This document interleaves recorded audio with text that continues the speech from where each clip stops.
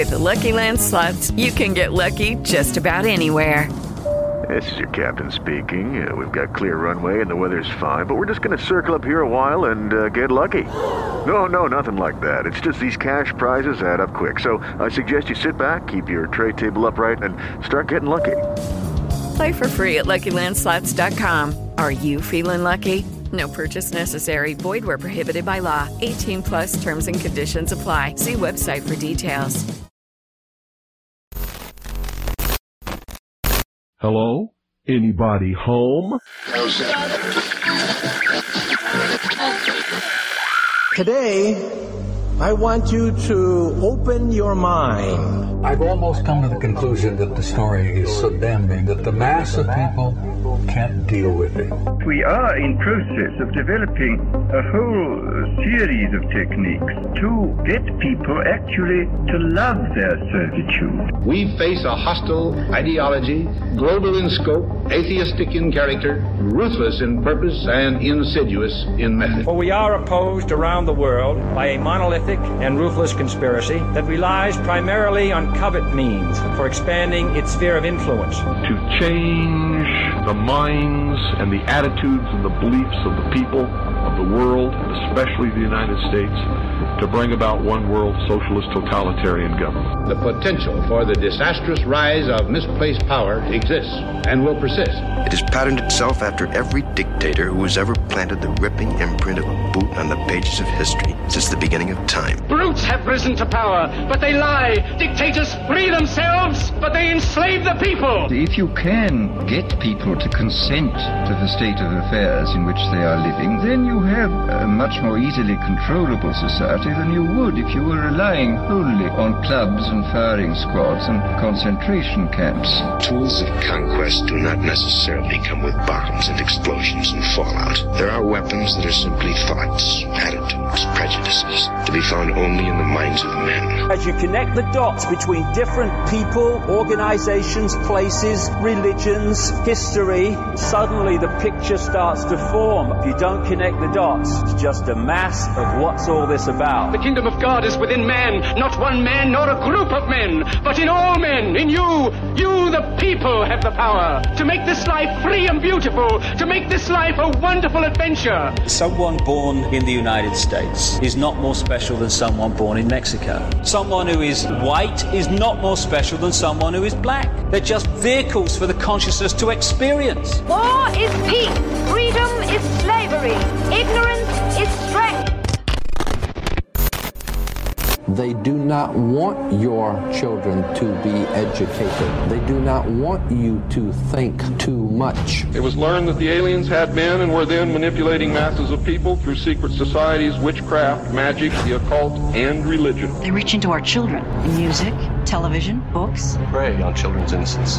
How can I disprove lies that are stamped with an official seal? So if you have the opportunity to stand next to one of these machines, it feels like an altar to an alien god. Genetic power is the most awesome force the planet's ever seen, but you wield it like a kid that's found his dad's gun. The Army Air Forces has announced that a flying disc is now in the possession of the Army. Too many others know what's happening out there, and no government agency has jurisdiction over the truth. Any state, any entity, any ideology that fails to recognize the worth, the dignity, the rights of man, that state is obsolete. A case to be filed under M for Mankind in the Twilight Zone. It's about time some of you got acquainted with the real hard truth. It's the heart that says, I will not acquiesce. Across the gulf of space, intellects, vast and cool and unsympathetic, regarded our planet with envious eyes. Each of us, when separated, is always looking for our other half. And the desire and the pursuit of the whole is called love. Heart perception will change everything. Freedom is the privilege to be right. Freedom from the disasters of our mistakes. Broadcasting from the Sonoran Desert, I'm your host, Ryan Gable, and you are listening to The Secret Teachings Radio. If you'd like to contact the show tonight, you can email rdgable, rdgable@yahoo.com, or tstradio@protonmail.com. You can also find us on Twitter and Facebook, our only two social media sites, and of course our website, www.thesecretteachings.info, where you'll find my books and our free show archive. If you're already a subscriber of The Secret Teachings, of course, I thank you so much for that. And I wanted to let you know that you will not lose your subscription as we transition the archive over to Aftermath.media. So you go over to Aftermath.media, check out what you get with your premium subscription and also with the basic TST subscription. It's all new. It's all a process. Again, if you have any questions, message me, let me know, and I can send the email over to the Aftermath team if I cannot answer it for you. We also have our fundraiser for Contact in the Desert. We have a lot of people that have already donated a few dollars to send us, since we don't have any sponsors or anybody that really tells us what we can and can't do and sends us places and tells us what we can and can't say.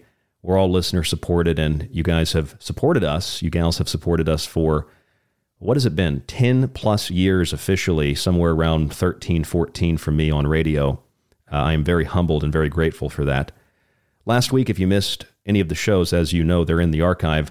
On Friday, we had a really fun show. It just kind of came together out of absolutely nowhere. I sat down to do the show, and I thought, you know what? I'm going to text my friend Brad Olson, and I want to see if Brad can do a show with me. If not right now, which I didn't think he'd be able to, maybe next week or something. And Brad texted me back almost immediately. I didn't actually see it, so I did the first hour of the show, and then I looked down right at the midway break, and I saw Brad was available, and I thought, well, let's just get Brad on. And so he gives me a call. I call him, and we talked about the golden thread linking ancient civilizations together. We looked at Rapa Nui, the new find on Rapa Nui, the new Moai head. We looked at the red pigment on the walls of the King's Chamber at the Pyramid of Giza, also of Gigantesia, of the Hypogeum. Those are respectively on Gozo and Malta, the islands. We looked at the red pigment on the head of the Moai, the little helmet or hat they wear. And we looked at this from the point of view of the womb and resurrection, living resurrection, rebirth, the land of the rising sun, the red sun, Japan. The color red in old Japanese is a symbol of brightness and clarity and purification. This relates to the mystery schools and the secret teaching. So we had this really great show with Brad on Friday called Koshi Koden, which is a Japanese word. It means ancient or parahistory. And after the show was over, Brad said, because I'm down here in Tucson, Brad said, hey, I'm going to be up in Sedona in a couple of days, a couple of weeks at a conference. And he said, you should come up and, hang out. We haven't seen each other for a while. And I said, yeah, I'll think about it. I'll see if I can work it out. I'm a big fan of Sedona. I love going up to Sedona. It's beautiful up there. And there's a couple of restaurants that I like to eat out at up there. So I looked around and I thought, maybe I'll just go camping. My fiance and I will go up there and go camping. We both like Sedona, see Brad. And I thought, you know what, maybe I'll just contact the conference he's going to be at and see if I can get like a guest pass or something. And so I contacted the conference on a whim, and I spoke to Suzzane Ross, and she hooked me up with a guest pass for the conference and said that she had heard of me at least before. Hope she heard good things. And she said maybe we should do a show sometime. And I said, well, let's do a show before the conference and you can kind of promote it. And so we have Suzzane Ross on the broadcast with us right now. Suzzane Ross up in Sedona, presumably. Suzzane, how are you? Welcome to The Secret Teachings. I'm doing really well, Ryan. Obviously, I'm preparing for this big 3-day phenomenal retreat. And yes, Brad Olson is a dear friend of mine. He's been a friend of the family's for years and has come and stayed in my home. We're actually co-creating a television series for Gaia TV called One, Operation New Earth. And Brad and I are co-hosts for that show. So it's so interesting that you should have brought his name up of all the speakers and presenters at my event. Brad is probably my dearest friend. But yes, I'm very much looking forward to hosting this event. I am the founder and creator of Sedona Ascension Retreats. This is our 15th event. We've been doing one every equinox for the last 8 years, and it just keeps growing and getting bigger, and so we have to keep getting bigger venues. And so this year we're at the Sedona Performing Arts Center, which seats 750, and we've got lots of vendors. One unique thing about the retreats that I host is that we offer tours into Sedona's sacred vortex sites. We actually have shuttles come and pick people up and take them out into the vortex sites of Sedona, because we're in Sedona and the Red Rocks are the main feature of Sedona. So rather than just sitting in a conference space the whole time, we get out into the Red Rocks and have that vortex experience. We also teach a lot of workshops, and of course we've got amazing keynote speakers, Paul Selig, Matt Kahn, Billy Carson. So we're really looking forward to this event next weekend, March 17th through the 19th. And I will have the opportunity to be up there with you guys that weekend. And I should say this, because this is, I want to be very real with you, Suzzane. And I am pronouncing your name correct, right? It's Suzzane, not Susan. It's Suzzane Ross. Correct. Yeah. Correct. Okay. So I'll be very real with you. There are some people at conferences that I've been to, or conferences that I've not been to, that I've looked at, and I have disagreements with them. And a lot of times those people have issue with me disagreeing with them. When you have a conference, or you call it a retreat, a conference, do you typically get people that can have disagreements and still have a good conversation and still, have a positive outcome of the event?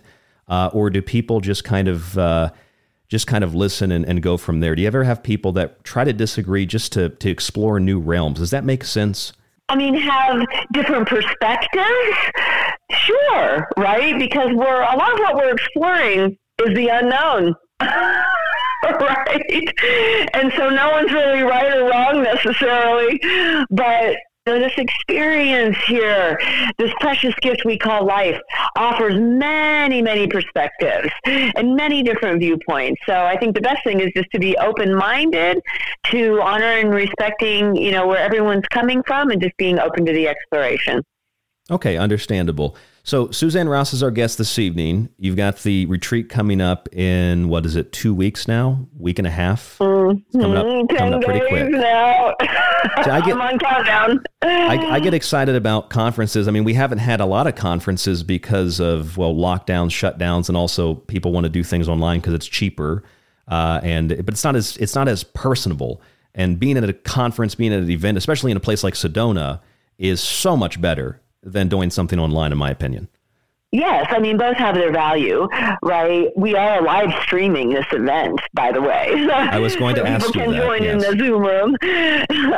But yes, getting together in person, there's nothing like a gathering of the Unity community, and just having everybody in a room together, that resonance. We'll be creating harmonic resonance through sound journeys, meditation, chanting, and the idea of that is clearly to expand into higher consciousness. We're going to pour our love into the ley lines, spreading this throughout the earth. So yeah, there's things you can do in person that you can't do online necessarily. You can feel a lot more, I'd say, I don't want to say positive, it's too polarizing, but you can feel a lot more intense energy when you're in person at events like this. There's always going to be people you disagree with and people you don't get along with. But generally speaking, when I go to a conference, it's a really great time. And it's always something where, positive or negative, I always learn something. That's kind of the whole point. But when you say something like vortex, like I've been to Sedona so many times, Suzzane, and the vortex is like a big thing there. Everybody kind of even jokes about the vortex. How would you personally describe a vortex? Like, what is this vortex? What is this energy of Sedona? Can you describe that for us, or for me at least? Well, my knowledge about the vortex started with Ben Lonetree, who is an engineer who moved to Sedona decades ago and began using advanced equipment to measure the vortex. He'll go out on the land and he has devices that measure electromagnetism, and he sets up a couple of computer monitors and can show you on the screen the vortex, which is an electromagnetic field. This electromagnetic field radiates from the Earth's inner core, which of course we know is iron magnetic. This area was once very volcanically active, and so what you have is lava tubes, or sometimes they're called volcanic shafts, where no longer lava is flowing up through them, but it allows for a portal between the Earth's magnetic core and the surface for this spiraling energy to spiral up through. This spiraling energy also goes through the crystalline basement identified by geologists throughout Sedona, and as we know, crystal gives off what's called a piezoelectric effect. Mm-hmm. So this magnetic energy picks up electricity, giving us an electromagnetic spiraling field, which explodes onto the surface and creates this spiraling energy we call a vortex, which is measurable on computer devices by devices that measure electromagnetism. It's also tangible, especially when you are able to go into an expanded state of higher awareness. And so I am a licensed guide here with the Coconino National Forest, and I take people out into these sites where we engage in meditative practices to tune into that spiraling energy. Now, many people have been doing that for years here and have reported the different effects of the different types of vortexes throughout Sedona. You have what we call male and female vortexes. That simply means that they spiral in a different direction. The female vortexes spiral in the right direction, or clockwise, while the male vortexes spin. With Lucky Land Slots, you can get lucky just about anywhere. Dearly beloved, we are gathered here today to... Has anyone seen the bride and groom? Sorry, we're here. We were getting lucky in the limo and we lost track of time. No, Lucky Land Casino, with cash prizes that add up quicker than a guest registry. In that case, I pronounce you lucky. Play for free at LuckyLandSlots.com. Daily bonuses are waiting. No purchase necessary. Void where prohibited by law. 18+. Terms and conditions apply. See website for details. Judy was boring. Hello. Then Judy discovered ChumbaCasino.com. It's my little escape. Now Judy's the life of the party. Oh, baby, mama's bringing home the bacon. Whoa, take it easy, Judy. The Chumba life is for everybody. So go to ChumbaCasino.com and play over 100 casino-style games. Join today and play for free for your chance to redeem some serious prizes. ChumbaCasino.com. No purchase necessary. Void where prohibited by law. 18+. Terms and conditions apply. See website for details. Counterclockwise. Also, again, that is measurable on these devices. In the female vortexes, people tend to feel more grounded, more connected to Mother Earth, also having this nurturing sense of love and compassion, while in the male vortexes, people tend to feel more connected to Father Sky, more expansive, more empowered, more assertive. And so that's been interesting to study over the decades as well. Of course, I did mention the crystalline basement that geologists have confirmed. And of course, quartz crystal gives off all kinds of interesting effects, not just having that piezoelectric effect, but also this effect that we know quartz crystal has of keeping time, of holding memory. And so with all of these red rocks being embedded with this pure quartz crystal and simply covered in red rock iron ore, geologists hypothesize that when Sedona was under the sea 300 million years ago, she may have been pure quartz crystal monuments. When she surfaced after the floodwaters receded, then she gathered layer upon layer upon layer of rust, which is the red rock iron ore that you see covering all of these red rock monuments. So in essence, this is a very scientifically based idea, because people say vortex, people say energy, and these things can kind of sound very fanciful. And I mean, we make jokes about things like this, but this is a very scientifically provable thing. Call it a vortex, call it what you will. I also know that it's not just Sedona, but other places that have, the crystals, whether it's crystals are visible above the ground or otherwise. But in areas like this, you get a lot of UFO sightings, you get a lot of strange lights, things that are measurable by scientific instruments as you described. So this is a very real scientific thing. I say science in the sense that it's mundane as opposed to the spiritual, something you can't see, something that's immaterial. But it's a very scientific thing, right, Suzzane? It's not just a fanciful belief and kind of a delusion. It's a very real thing. Absolutely. And neuroscientists have come to Sedona and performed brain scans. They have found that when you measure the level of hertz that we can move into at these different levels of theta, beta, right? They have found that when people are in Sedona, their brain naturally shifts into these theta states, which can be achieved in states of deep relaxation or in meditation. But even without engaging in any kind of spiritual practice, just being in Sedona, the effect of the vortex and the resonance of the crystal move people into these theta states. And so people come to Sedona and they naturally move into this higher state, which we might call a state of expanded consciousness. People tend to have spiritual experiences. Of course, Sedona is a UFO hotspot, but all of these things contribute. And yes, they are very measurable scientifically by engineers, geologists, and even neuroscientists. What was the name of the guy that you said went to Sedona and he had measured this originally? What was that name? His name is Ben Lonetree. His website is SedonaAnomalies.com, and he literally has hundreds of pages of data. Okay, I'm just going to get this information for the listeners. Ben, B-E-N, and then Lonetree, like L-O-A-N-T-R-E-E. Is that right? L-O-N-E tree. Yes, tree. Okay, so Ben Lonetree. All right, get that if everybody wants to write that down and go research it and look at it later. Okay, so the other thing is you said the Coconino Forest. So you work with the forest and take people out there. Are you working like not contracted, but you said you're licensed? Is that a federal license or is that a state thing, or how does that work? So here in Sedona, there's an organization called SIMSA, Sedona Metaphysical and Spiritual Association, and they have a license with the Coconino National Forest for people to go out onto the land. Okay. I am an independent contractor for Sedona Mystical Tours, who is part of SIMSA's license with the Coconino National Forest. Okay, cool. That makes sense. So with that in mind, with that understanding, I want to ask you a very personal question. I'm not sure if anybody's ever asked you this before, and I mean it super sincerely.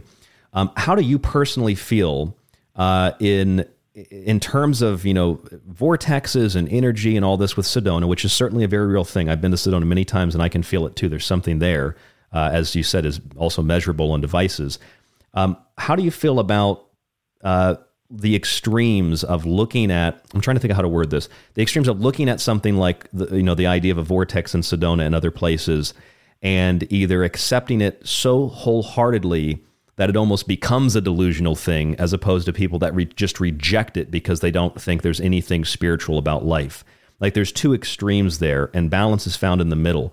Are there people that you've heard, or people that you know, or things that you've heard that kind of make you upset when people take the idea of the vortex in Sedona and just kind of blow it out of proportion? Have you ever come into contact with an idea like that, and maybe that makes you a little upset or frustrated because you're thinking, no, this is a very real thing, and people shouldn't be making this very fanciful? Is that ever a thought that occurs to you, or something you think about? Just curious.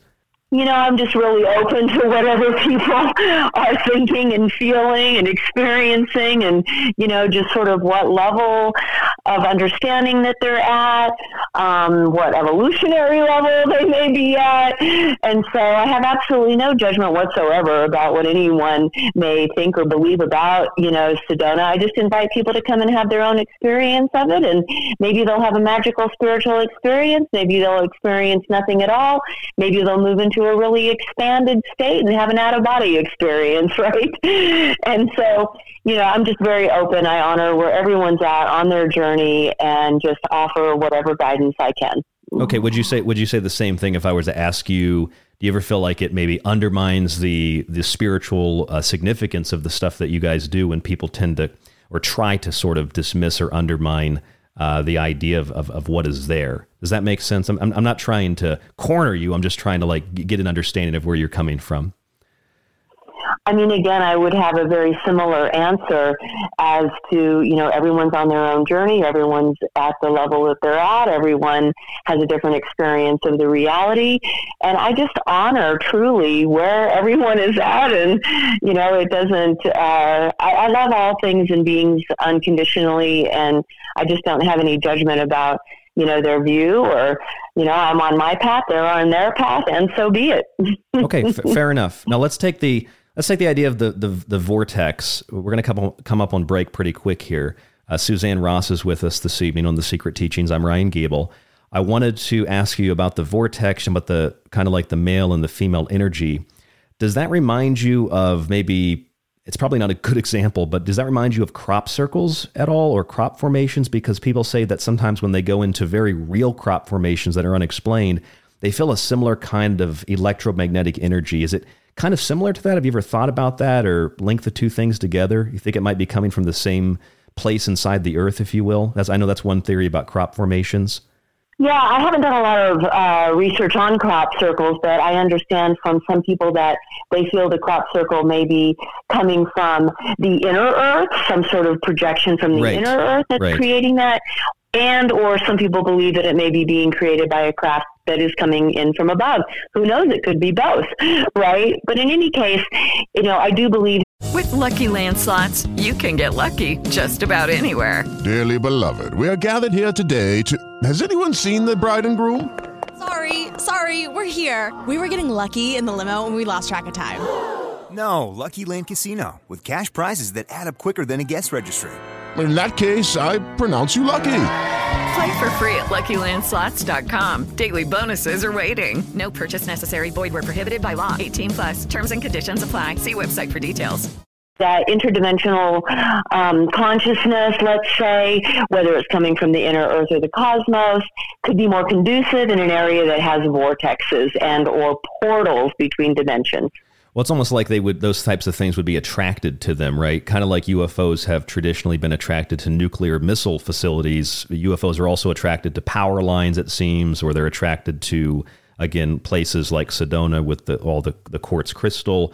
There's definitely an attraction between these otherworldly or innerworldly things and everything from, radiation and nuclear energy to something like crystals. There's definitely a connection between those types of things. Whatever they are, I don't necessarily know what they are, but you're going to have, is it John Polk going to be there at your conference? Very dear friend of mine. In fact, he tells people that he moved to Sedona because of an interaction that we had online on Zoom when he was still living in Florida. But yeah, he definitely always does my sky watches because he's such a good friend. Yeah, John Polk's a good guy. And an excellent Skywatch guide. Let me make that clear. He has an innate ability to connect with the UFOs and the beings aboard, and he proves that during his experiences. Well, John Polk invited me the last time I was in Sedona. I felt so bad I couldn't go. He invited me to come and do like a private little thing, and I just didn't have time, so maybe I'll be able to do that this time. I was hoping that he would be there because I've known John Polk for some time now. Suzzane Ross is on the show with us this evening. Suzzane, can you give out your website? And if you'd like contact information, we're going to take a quick break. We'll come back and we'll continue the conversation. Great. What was your website? Oh, my website. So for the event, it's SedonaAscensionRetreats.com.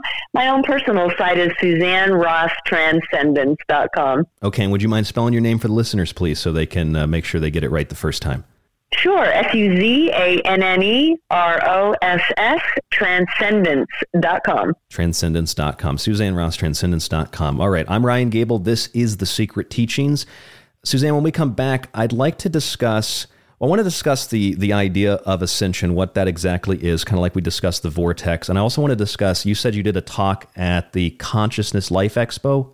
Yes, we just got back from Los Angeles, the Conscious Life Expo, and my talk was about living in a virtual reality that I call virtuality. Okay, I want to talk to you about that. I want to talk about the soul. And you said the name of your talk was like the soul behind the simulation. I want to talk about the soul, the simulation. I like to break words down, see where the person's coming from, and then we'll get into the specifics of it, and I'll let you kind of explain your point of view on all this. Does that sound good?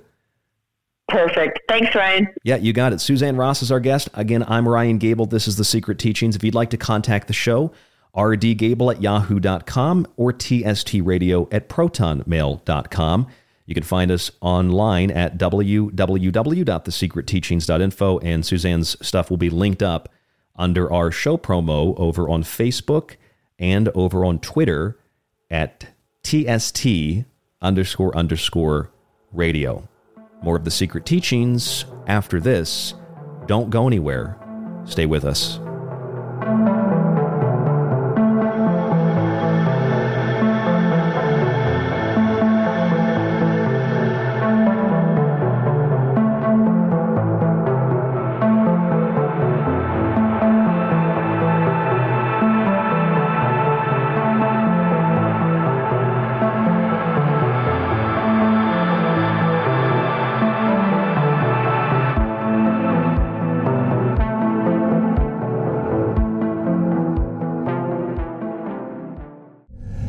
If anyone can hear this broadcast, I'm still on Earth. This is the frequency of Ground Zero Radio. Ground Zero with Clyde Lewis, and The Secret Teachings with myself, Ryan Gable. From parahistory and the paranormal to the parapolitical and para-occult, you're listening to The Secret Teachings on Ground Zero Radio. This is The Secret Teachings.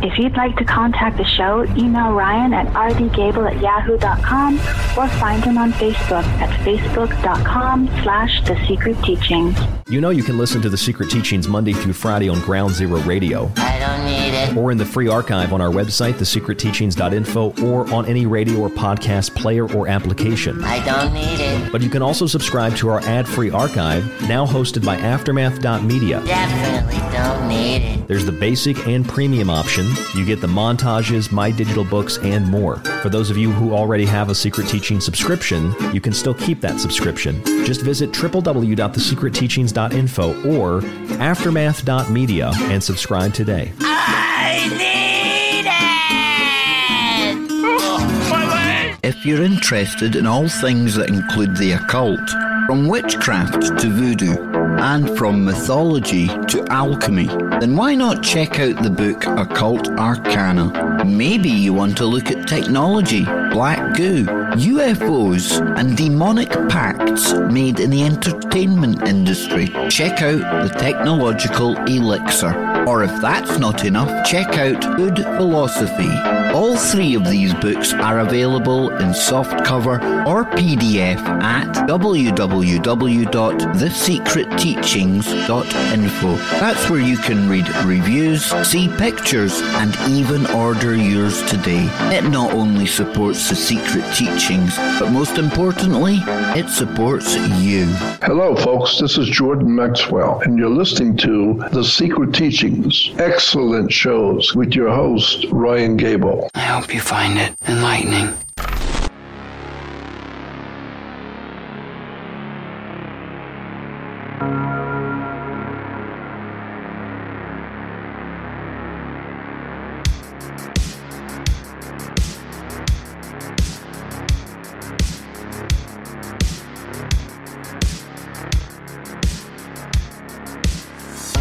Suzzane Ross is my guest this evening on The Secret Teachings. I'm Ryan Gable, your host. As always, our website will have everything you need to know about the show, books, subscriptions, the free archive, everything. On social media, you'll find information on our individual shows, Monday through Friday, and of course on our guests. Suzzane Ross has the Sedona Ascension Retreat coming up on March 17th, the 18th, and the 19th. This year, 2023, it is in Sedona, as you can probably tell from the name Sedona, the Ascension Retreat, Sedona, Arizona, just north of where I am. I will be at the tail end of the event. I won't be able to come at the beginning, but I'll be at the tail end of the event. I'll definitely be there on Sunday, be there to see Brad Olson's talk and a few others. So I'll be there. If you're going to be there, stop by and say hello. Might not have met some of you before, especially a lot of people live in Arizona who listen to this show and other shows like it. So come on over to the Sedona Ascension Retreat and say hello. I'll also, of course, be at Contact in the Desert much later in the year. Those are the only two events that I'm officially doing this year. Anyway, Suzzane Ross is with us this evening. Suzzane, the Sedona Ascension Retreat, we talked a little bit about the vortex. I like to get definitions and perspectives and perceptions of what people see and interpret those words to mean. So I want to ask you this. What exactly is ascension? How do you define ascension, describe ascension? I'm going to give you the floor, and then I might have some follow-up questions, but please, Suzzane. So I like to equate ascension with evolution.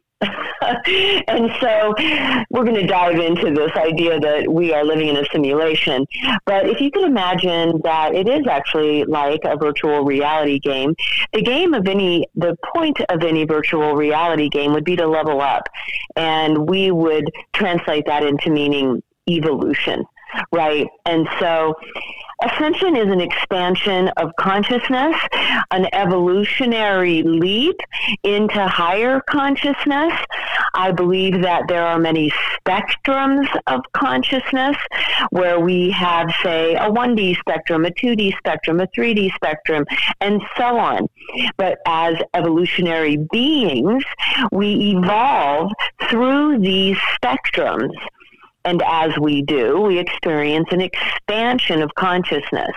I believe each higher spectrum is all inclusive of the lower spectrums.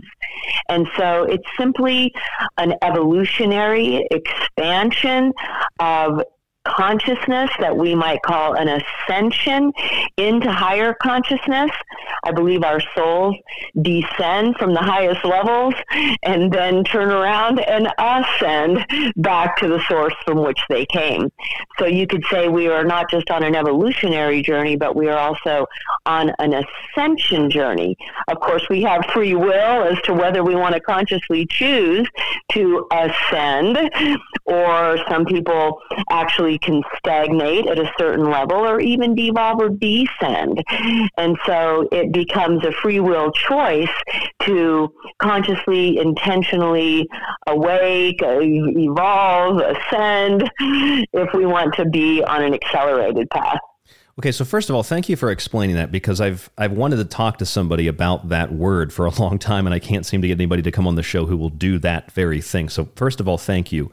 Second of all, it sounds very similar to, I don't know how familiar you are with the Rosicrucian doctrine, but the Rosicrucians, there's a little bit of this in Freemasonry as well, and some other secret societies and just brotherhoods and fraternities, or what we would call the secret teachings of all ages.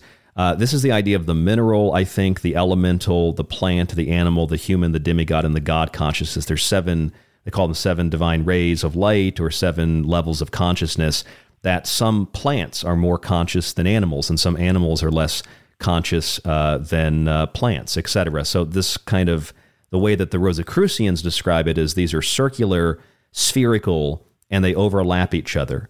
And this might not be, this might not have any relationship to what you're talking about, but that kind of an idea that maybe animals could be more aware than humans, or humans less aware than animals, the overlapping of different levels or different ideas of consciousness. Is that kind of the idea in a nutshell? I'm describing it using my own terms, but does that kind of describe ascension also by your definition? Absolutely. And 7 levels sure sounds a lot like our 7 chakras and the 7 colors of the rainbow, and this level of 7 embodied within our own being, as we know that each level of the chakra actually represents a level of consciousness. This would bring us into the idea of a Kundalini awakening, where we were able to stimulate our life force prana at the base of our spine, and then it moves up the spine through 7 ascending levels of consciousness. Of course, the first being survival, the second being creativity, the third being power, the fourth being love, the fifth being communication or communion, unity, the sixth being intuition, and the seventh being divine. And so certainly these are evolutionary ascending levels of consciousness. And of course, this applies to all living things and beings.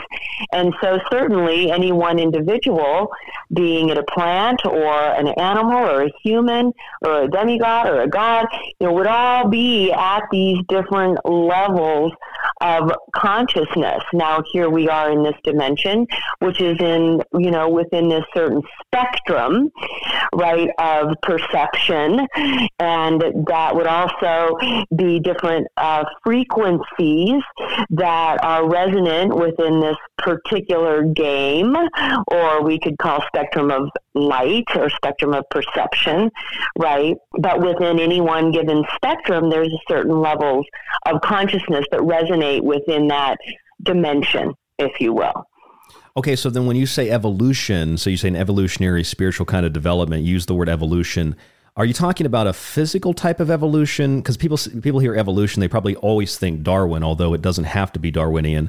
So how do you kind of define evolution in regard to ascension, just like the development and the progress of where someone is spiritually? evolution being related directly to your level of consciousness. And so we are vibrating beings, vibrating at different frequencies based on our level of consciousness.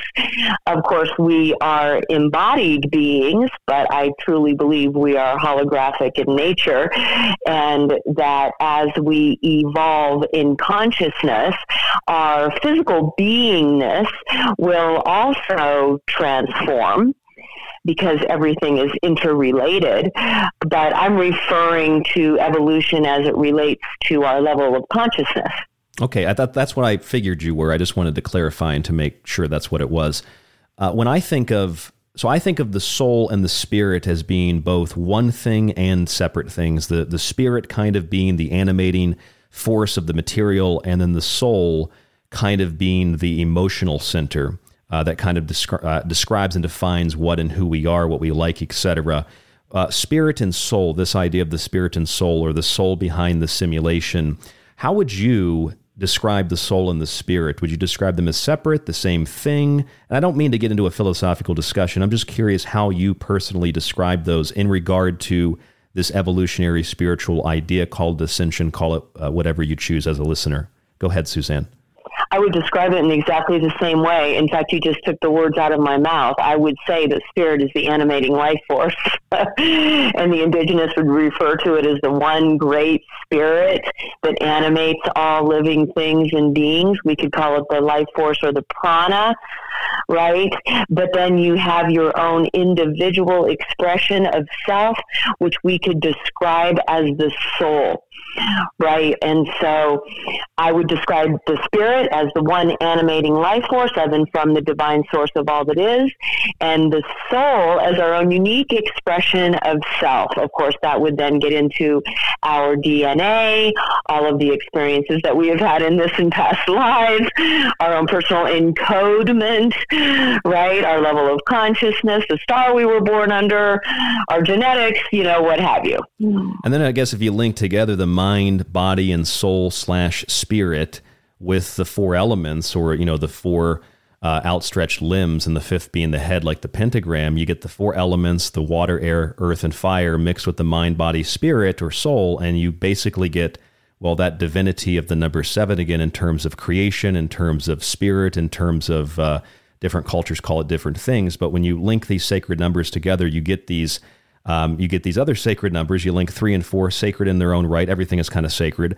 But when you look at the world this way, you realize that, and I've noticed this, I think, in the last 20 to 30 years, and I'm only 32 years old, though, Suzzane, so, take that for what it's worth. But in my lifetime, I've noticed there's been a shift from very heavy, dense institutional religions kind of back to what a lot of anthropologists believe were some of the first religions, and that is animism, that everything is animated with some kind of spirit or some kind of energy. And I think that people might call it New Age or call it whatever you will, but a lot of the interest that you have, a lot of the interest that I have, takes me to that place where everything is animated. It's almost as if we start out historically and anthropologically with this idea that everything has spirit. We move through these institutional religions. I'm not saying they're all bad. Many of them are very good and teach good things. But now collectively, we're sort of uniting together and coming together across the world, and we're finding intense interest, almost like an intuitive interest and desire to explore these unknown realms that take us into the idea that everything, even this microphone, everything is in some way, shape, or form infused with spiritual essence, the energy of creation, etc. Does that make sense? Do you have thoughts on that? Absolutely. I think everything is intelligent. This universe is intelligent in nature. We know that through all of the science and mathematics and even now the quantum physics, and that there is an animating life force that causes the vibrational frequency of all living things and beings to even exist. And everything is created by this divine intelligence. And so all things and beings contain that divine intelligence, right? And so we would refer to that as infinite intelligence. And that's very empowering, in that we are intelligent, conscious beings. And so as such, we can actually communicate with all other intelligent living things and beings. And in that way, we can have sort of a communicative effect on the reality that is unfolding around us. We can communicate with all other living things and beings, be it plants or minerals, be it animals or other humans, be it, more advanced evolved beings in other dimensions. But yes, everything could be defined as infinite intelligence. Again, some people might refer to that as animism, but choose to call it what you will, or people might refer to it as God. It kind of is omnipresent. It is omnipotent. It is everywhere. It is in and outside of all things. So that is It is Ryan here, and I have a question for you. What do you do when you win?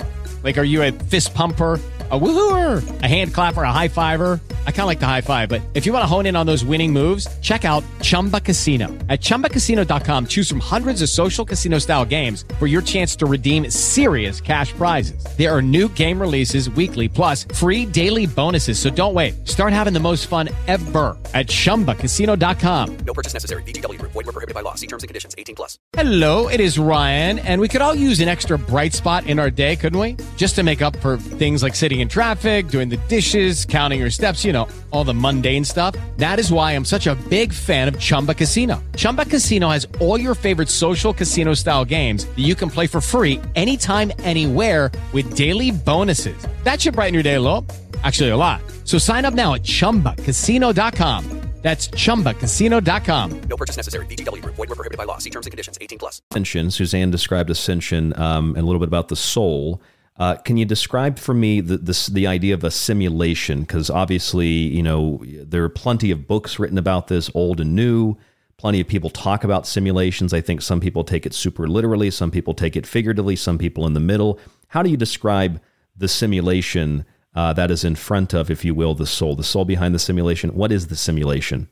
And so, yes, we don't necessarily take it literally, because certainly we are not like Sims in a computer game, because we are of and from the divine source, and we are always infused with our divine essence or with our soul.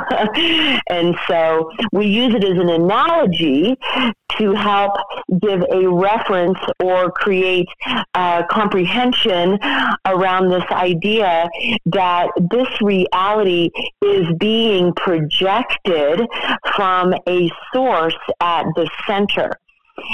We know that most everything in the creation of space-time is holographic in nature.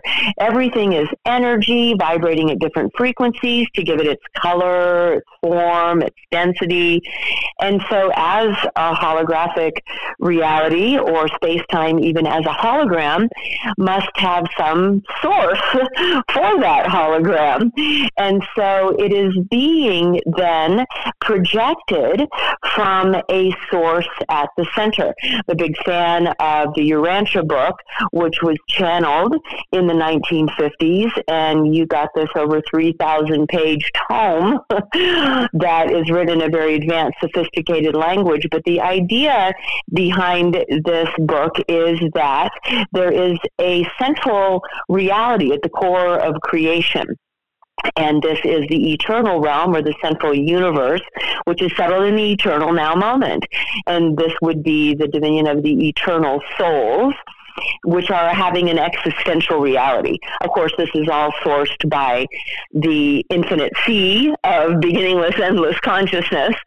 But this eternal realm, existential in nature, where the eternal souls, you could say, reside, are the source of space-time, which I believe is a mental projection.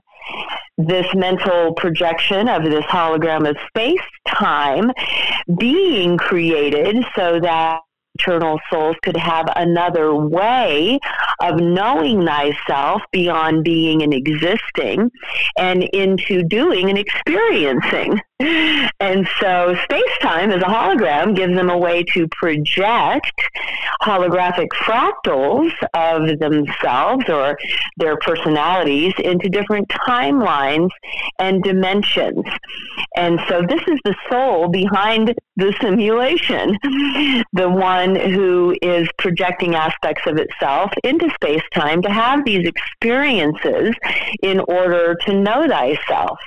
Would you say that there's almost a relationship then, and it might not be a relationship, it might be just part of the explanation, the way in which you look at the human body and you see how in reflexology, for example, you could touch certain parts of the foot and affect certain organs in the torso, and that idea is kind of like a hologram. Every part of the hologram is not broken down into small pieces. The whole thing, when it is broken down into the whole thing in smaller and smaller pieces. It's just a piece of the whole thing, but it's a whole piece of the whole thing, if that makes sense. So like the body, every part of the body is connected to every other part of the body, and the Hermetic axiom of as above, so below, everything below is connected to that which is above and vice versa.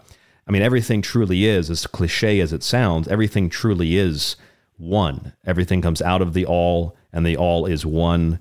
These are very cliche terms, but it is very true. Everything is interconnected in that way. Even if you look at like the way that a plant grows, or the way that bees or birds fly, or you look at the spiral of a seashell or a hurricane or a tornado, a vortex, galaxies that spiral, everything is an expression of everything else in large or small form.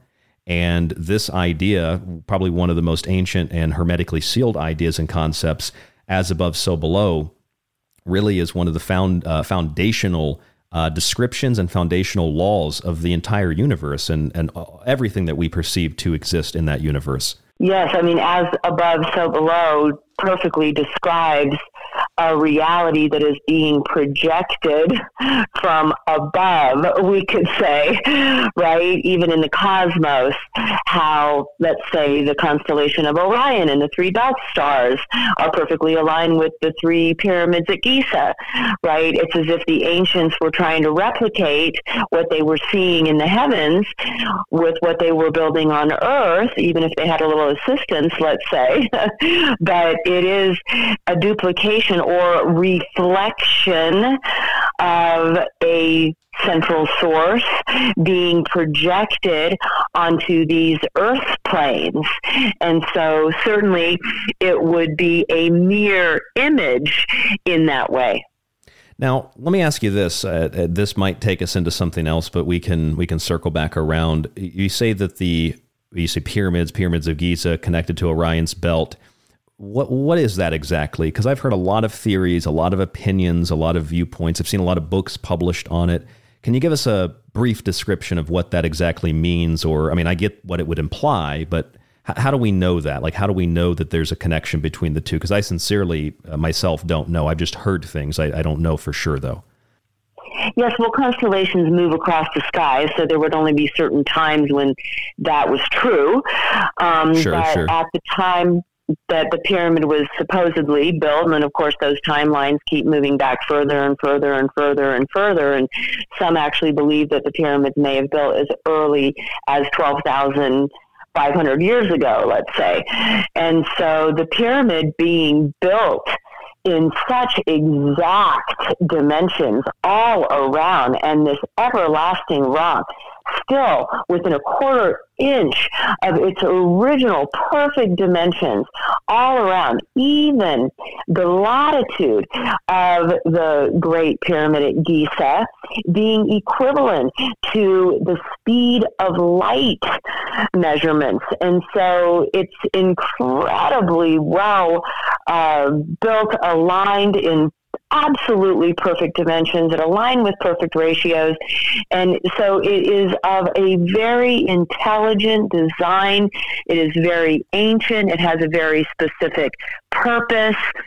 And yes, the king's chamber, the queen's chamber, the pyramids itself, are all aligned with different points of space-time in the cosmos where the intelligent life that may have been involved in building the pyramid as an energetic device on our planet, also being in the Great Pyramid, you have an experience of connecting with these higher beings of intelligence.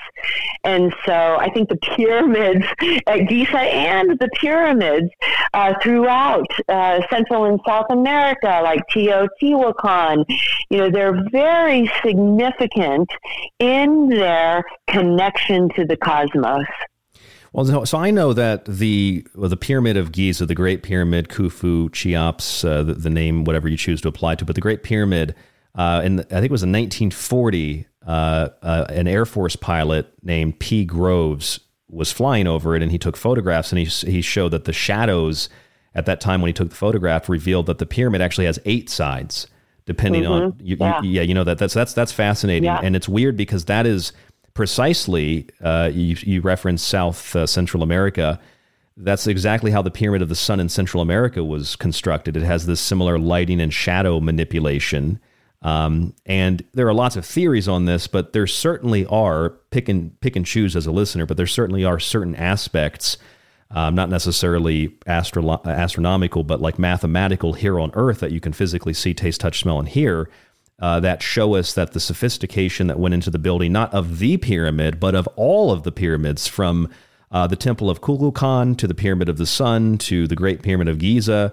There's pyramids all over the world, as you know. They were all built to a very specific set of specs. And from my understanding, this is what I promote as I don't want to say a theory, but this is what I promote as my belief. I'm open to interpretation. I believe that these structures, talk about resonance and vortexes, these structures were built as resonating chambers, as miniature or microcosmic versions of the universe. And Hey guys, it is Ryan. I'm not sure if you know this about me, but I'm a bit of a fun fanatic when I can. I like to work, but I like fun too. It's a thing. And now the truth is out there. I can tell you about my favorite place to have fun. Chumba Casino. They have hundreds of social casino style games to choose from with new games released each week. You can play for free anytime, anywhere. And each day brings a new chance to collect daily bonuses. So join me in the fun. Sign up now at ChumbaCasino.com. No purchase necessary. VGW. Void where prohibited by law. See terms and conditions. 18+. With Lucky Land Slots, you can get lucky just about anywhere. Dearly beloved, we are gathered here today to... Has anyone seen the bride and groom? Sorry, we're here. We were getting lucky in the limo and we lost track of time. No, Lucky Land Casino, with cash prizes that add up quicker than a guest registry. In that case, I pronounce you lucky. Play for free at LuckyLandSlots.com. Daily bonuses are waiting. No purchase necessary. Void where prohibited by law. 18+. Terms and conditions apply. See website for details. Pyramid or the temple, wherever it might be, acts as a type of womb for people like Freddie Silva have talked about this. We've had him on the show. A kind of living resurrection where one is put into the chamber for 3 days and then resurrected like Lazarus or Jonah and the whale. This is what we call the mystery schools of Greece and Egypt. But the whole point of that process was to realize, after you go through the initiatory stages, that there is no death, that the spirit is all and everything, and that it doesn't mean that you're going to live endless lives and be rich and famous. That's a material thing. That's a cultural thing.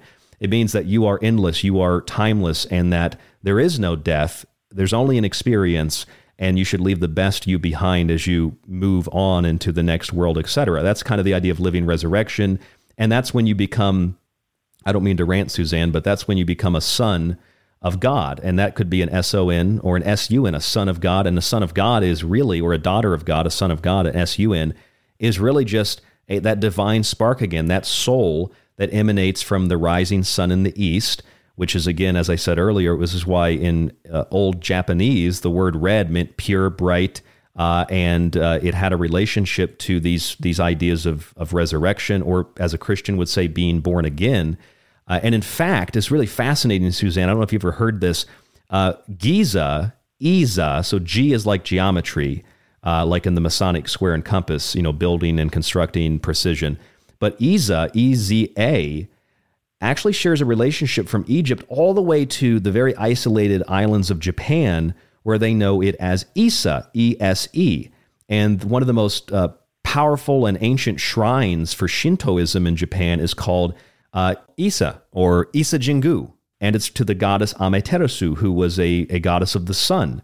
And she goes into the cave for 3 days and she's resurrected. And these stories are telling maybe historical accounts of cataclysm. Maybe they're talking about the process of death and rebirth. But it all has to do with resonation. It all has to do with being born again in those red chambers, those resonation chambers in the womb of the goddess. And as you are resurrected, as you are reborn, you do sort of transcend the physical because you realize there's a lot more to the world than the physical. Real life begins, perhaps you could say, after you die, but you're no longer scared of death. That's the point. Take that for what it's worth, but if you have thoughts on that, I'd love to hear them.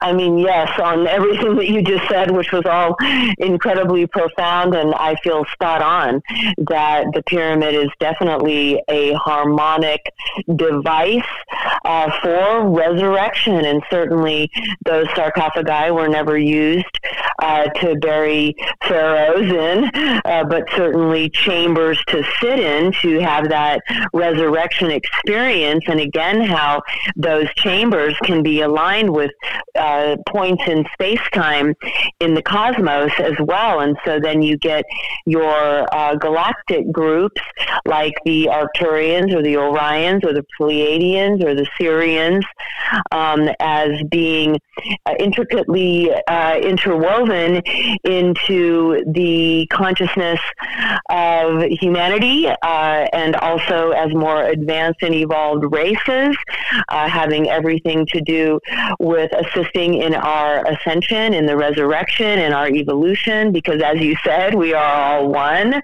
and our evolution is their evolution, and we have this evolutionary impulse to ascend and progress.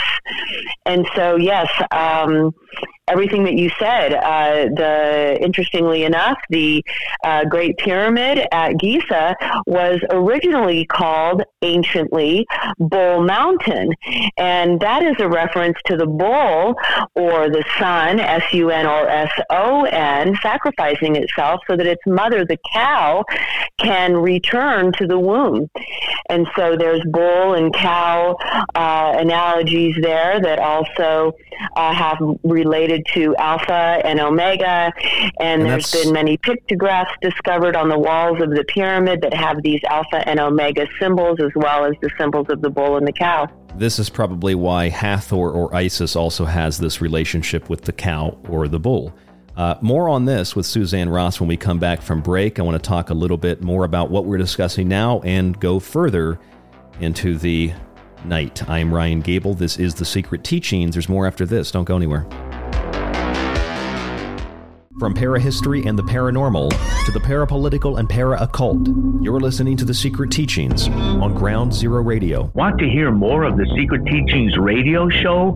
Search for the show on any radio or podcast player, or find links and a free archive at thesecretteachings.info. You could listen to this. And again, people say David has no evidence. David has no evidence.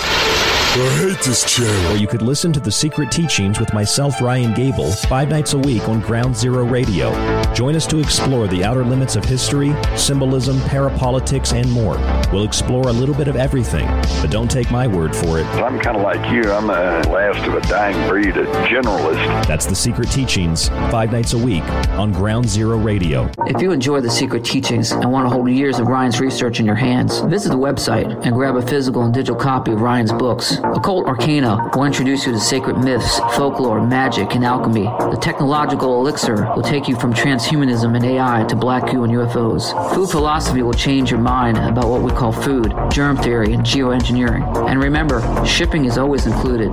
Some restrictions exist for international. Visit thesecretteachings.info. Hi, it's David Childress from Ancient Aliens, and you're listening to The Secret Teachings. You know you can listen to The Secret Teachings Monday through Friday on Ground Zero Radio. I don't need it. Or in the free archive on our website, thesecretteachings.info, or on any radio or podcast player or application. I don't need it. But you can also subscribe to our ad-free archive, now hosted by Aftermath.media. Definitely don't need it. There's the basic and premium option. You get the montages, my digital books, and more. For those of you who already have a Secret Teaching subscription, you can still keep that subscription. Just visit www.thesecretteachings.info or aftermath.media and subscribe today. I need it! My leg!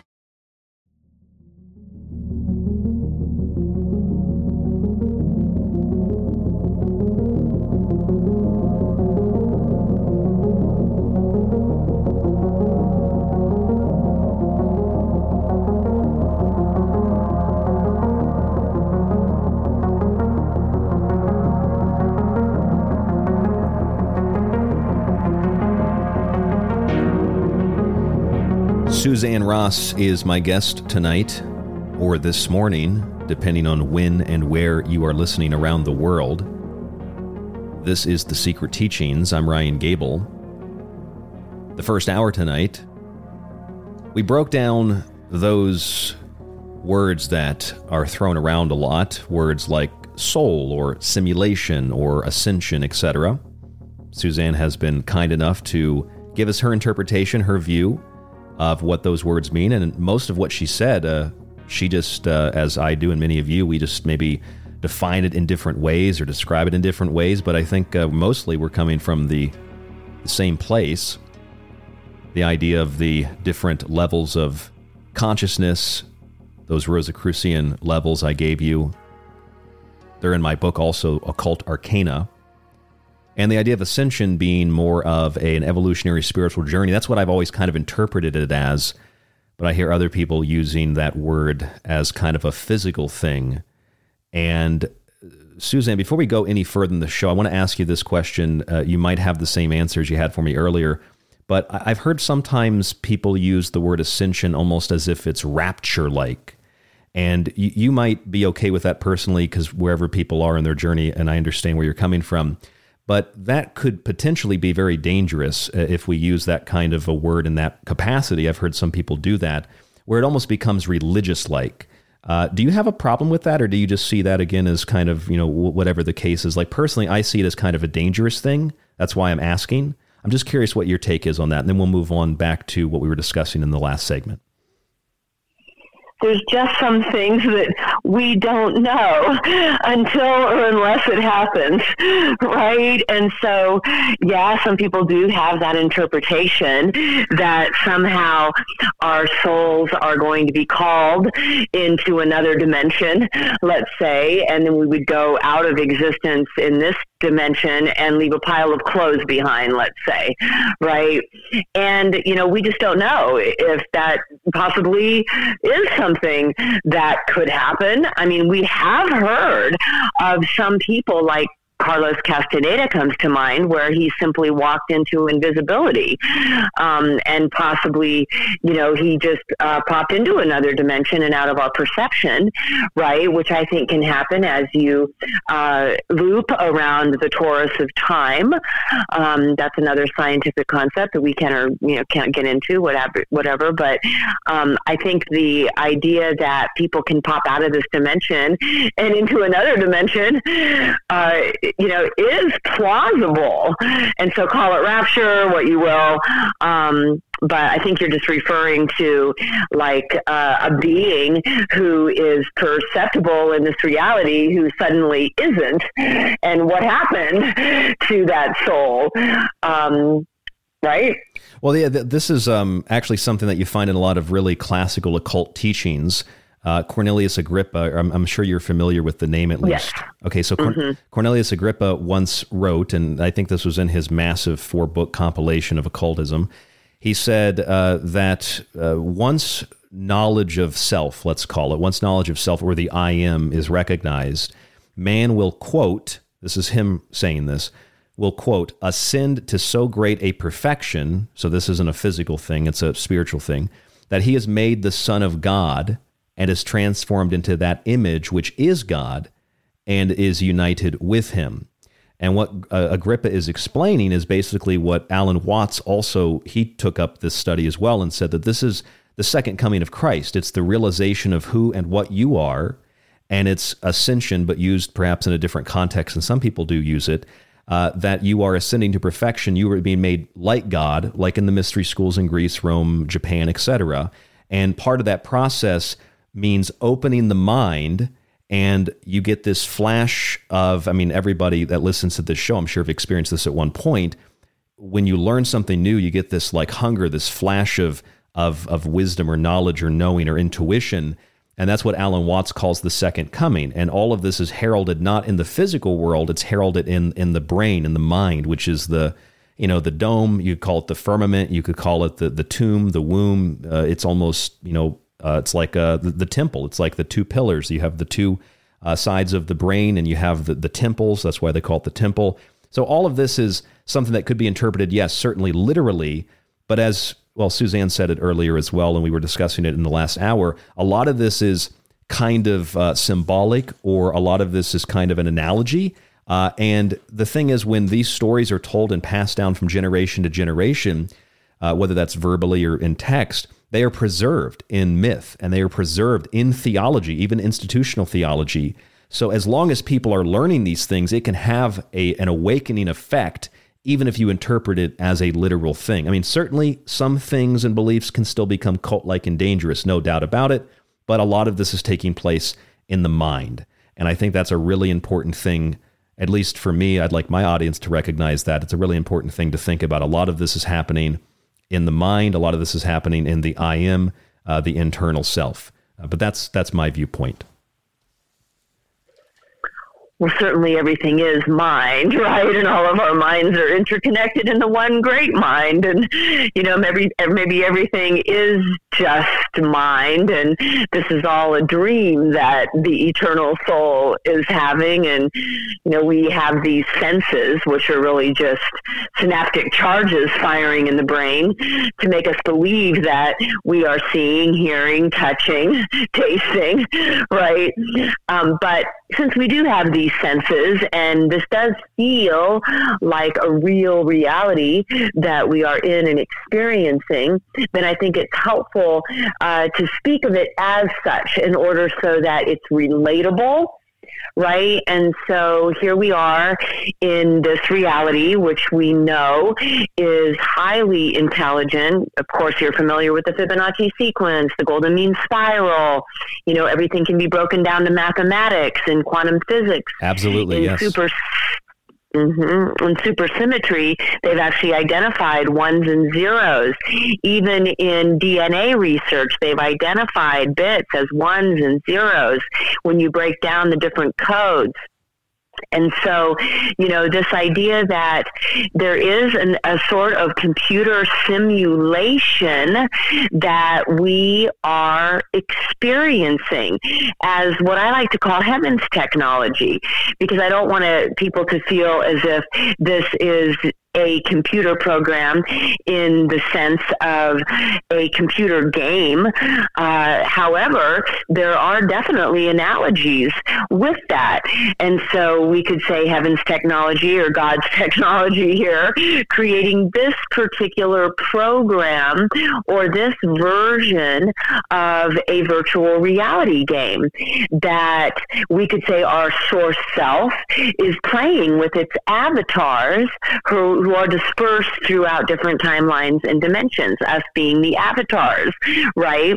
We're still streaming consciousness with our source self, who is an aspect of the one great self, right? But at the same time, I feel like these avatars have free will to play the game in any which way they choose. So I don't like us to feel as if we're being played, but rather we are the players who are playing this game.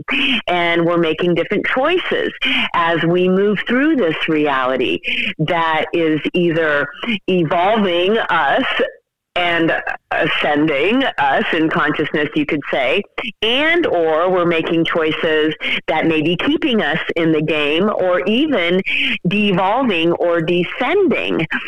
You see, it's all based on the choices that we make. I do feel that our source self, who is the one projecting us, may give us nudges with a higher perspective to say, hey, maybe you don't want to make that decision. Maybe that doesn't serve your highest good.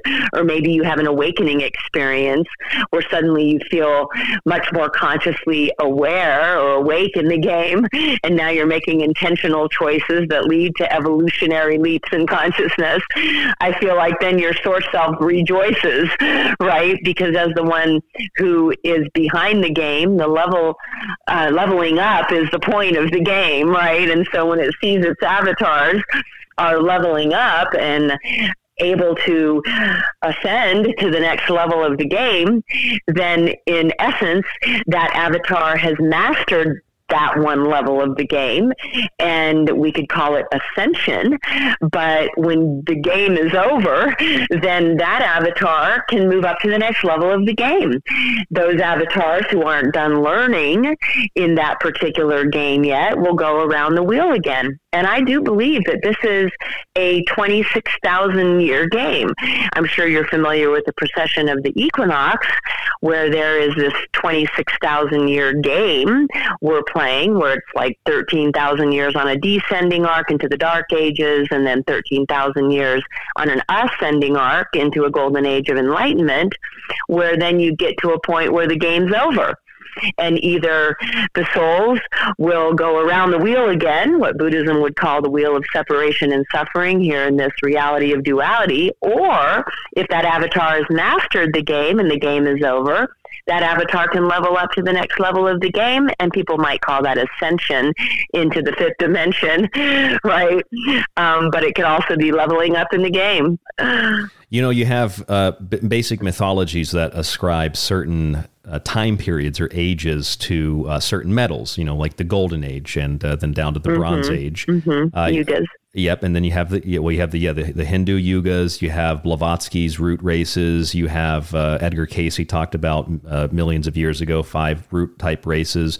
There's a sacred document that is authenticity is questionable called Takenouchi, which is a Japanese document that appeared in the 1920s, like 1928. It talks about these 4 major world dynasties, and it actually, funny thing is, it actually talks about the creation of these kings that rule over the earth, and one of them is named Adam Eve, and you'd think, oh, that's just a merging of Adam and Eve. But the fact is, Adam Eve in this weird, strange, mysterious document is the king of a race of people called the Red Race. And funny thing is, in Hebrew, the word or the name Adam actually means son of the red earth. So you get these weird connections to ancient documents, you get these weird connections to channelings, you get these weird connections to very foundational mythologies and very foundational belief systems. So you get a wide variety, a wide spectrum of things. And whether the authenticity is in question or it's not, you kind of have the same idea in terms of the segmented and the breakdowns of the passing of time and different periods of, again, golden ages or periods of decay. But I think it's all in a loop. I agree that it's a loop. It's cyclical, and it's not necessarily good or evil, which is, it brings me back to free will, Suzzane. I think free will, this is my opinion, I think free will is the idea of following God's plan. You know, like George Carlin said, what good is God's plan if every schmuck with a $2 prayer book can come along and F up God's plan? But I think God's plan, if you define it, is really the law of nature. And working harmoniously with nature to whatever that might mean to the individual. So really free will is working alongside of nature, putting oneself in sympathy with nature. And I like the very Eastern idea, not of suffering, but the Shinto idea that life is inherently good, and as long as Lucky Land Casino, asking people, what's the weirdest place you've gotten lucky? Lucky? In line at the deli, I guess? Aha, in my dentist's office.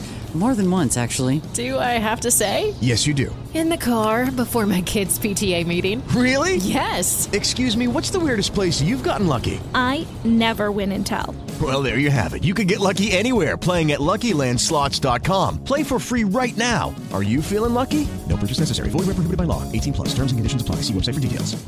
With the Lucky Land Slots, you can get lucky just about anywhere.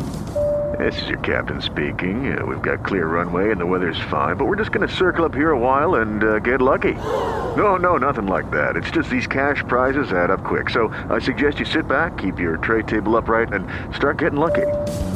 Play for free at LuckyLandSlots.com. Are you feeling lucky? No purchase necessary. Void where prohibited by law. 18+ terms and conditions apply. See website for details.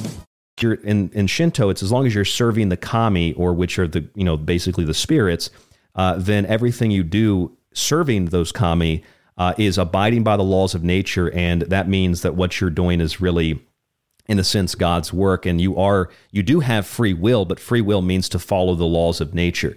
I think a lot of these things, call them myth, call them religion, call them philosophy. The whole point of these ideas, no matter what you think of them, is to improve on the state of human affairs. It's to improve on the state of your internal affairs, your internal dialogue.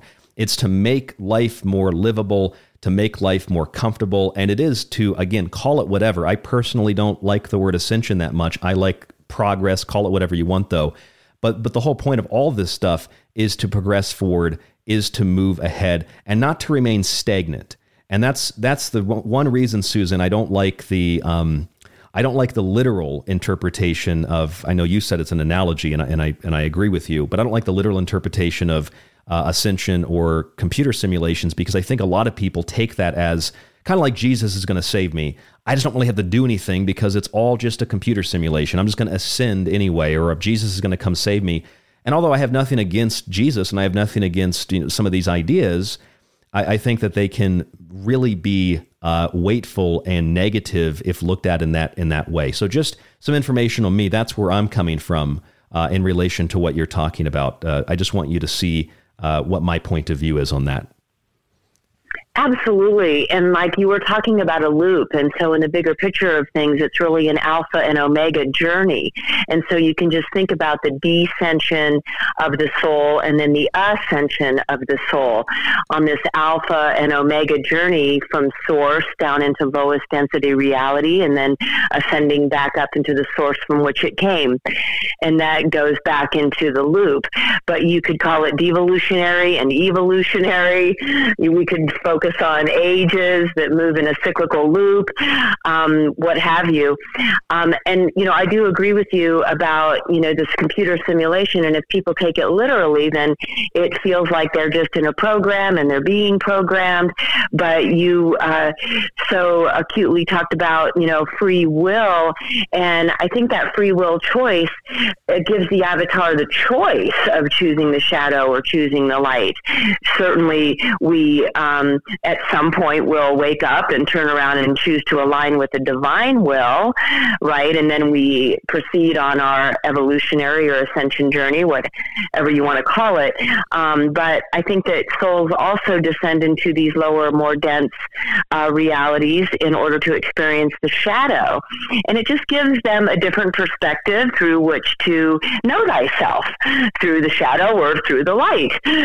They may be aligning with the little will for a while until they wake up and align with the divine will. But the avatars have the free will to do as they will in any one of these realities, because in truth, they're really just here to have the experiences which are going to teach them the lessons that they came here to learn on this ultimate journey to know thyself. You know who Meister Eckhart is, the German mystic? Have you ever read his stuff? I sure do. Mm-hmm. Yeah, he has a fascinating quote. He said, if you fight your death, you'll feel the demons tearing away at your life. But if you have the right attitude to death, you will be able to see that the devils are really angels setting your spirit free. So even the dark things in the world, Suzzane, are usually there to help us, and we can learn from them. And it's a balancing game of homeostasis, trying to find balance between the good and the evil, the darkness and the light. I'm not saying darkness and evil doesn't exist, But conceptually speaking, all these ideas of demons and monsters and very negative, dark things can actually be necessary evils. And especially if we don't have that perspective, how can we ever know what light or good or God or whatever these words are that you want to use?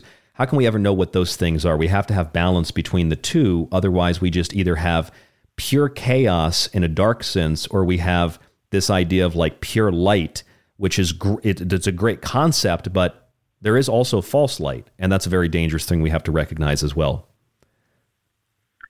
Beautifully said. Yes. And this idea that we start out from the brightest light and we descend into the darkest dark. We move through a reality of duality like that one which we are in now, where there seems to be a balance between light and dark, right? And we are learning in this reality of duality through the comparative of light and dark and what we might label as good and evil, right? But I do believe as we proceed on our ascension journey, that we are moving into or back to the light, and then we proceed through higher and higher spectrums of light, which would be vibrating at a higher frequency, and everything getting lighter and lighter until we return to the source of light in the universe, right? We might even call that a singularity experience. But certainly darkness can serve the light, absolutely. And sometimes people have experience in the darkness, which can be a catalyst for them turning towards the light. And Yes. I like to refer to that as awakening from suffering. Yes, one of my favorite authors, actually, you might be able to tell I named this show The Secret Teachings about a decade and change ago. I named it The Secret Teachings because my favorite book of all time is Manly P. Hall's The Secret Teachings of All Ages. And one of the things he wrote in that book that stood out to me more than anything else is that when you look at certain symbols, he used Baphomet as an example, and I've never thought Baphomet was evil. I thought it's an androgynous, middle-of-the-road thing that can mean whatever you want it to mean. But he described it as being positive to some, dark to others. But even the darkness that draws people in will eventually, because it's the bottom rung, it will actually lead people to the light. So that's kind of the idea that no matter what the situation is, no matter how dark things are, a little bit of light can illuminate that darkness. Even if you're pulled into the depths, kind of as you were alluding to there, what you just said, Suzzane, it can actually bring you to the light with those experiences.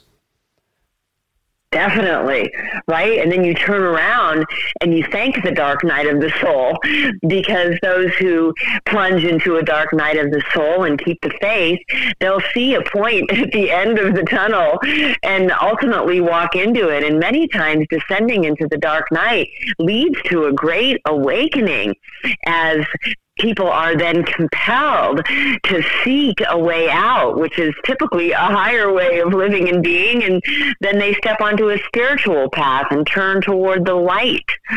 And that's just precisely what the mystery schools, before they were corrupted, and I mean, even after they were corrupted, I'm sure they maintained some elements of the dramas. But if you were to look at the idea of well, Egypt is probably the most famous, but in Greece they did this, in Ulysses they did this, in South and Central America, in Japan, all over the world, in China, etc. They would have you go into the temple. Part of your initiation, you'd abstain from meat, you'd abstain from alcohol, you'd abstain from social contact, and especially any kind of sexual contact. You'd reflect on your thoughts, and then you would be administered a sacred drink. It was the blue water lily in Egypt, or it was the ergot in Greece. And that would put you into hallucinogenic type of a state. You'd begin to hallucinate.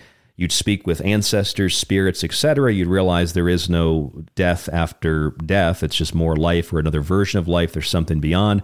And then you would usually be put into a state of suspended animation with that drug for 3 days, roughly 3 days, and then you'd be resurrected. And part of that process, I'm sure you know this, is like the idea of having to go through the trials of life. Those trials were dramatized in the mysteries, where you'd have to swim through these underwater tunnels under the pyramid, or you'd have to crawl through these really tight spaces. And they would represent the trials of life on the path to living resurrection. So whatever it was that the people in Africa or South and Central America, the Native Americans here in North America, Japan, which has been super isolated forever, China, India, anywhere you look in the world, the islands of Malta that were probably connected to Sicily at one point, everywhere you look, they had the same ideas, probably a universal civilization or at least in contact with one another. But regardless of that, the sophistication of these ideas is like ultra spiritual, ultra sophisticated, ultra developed.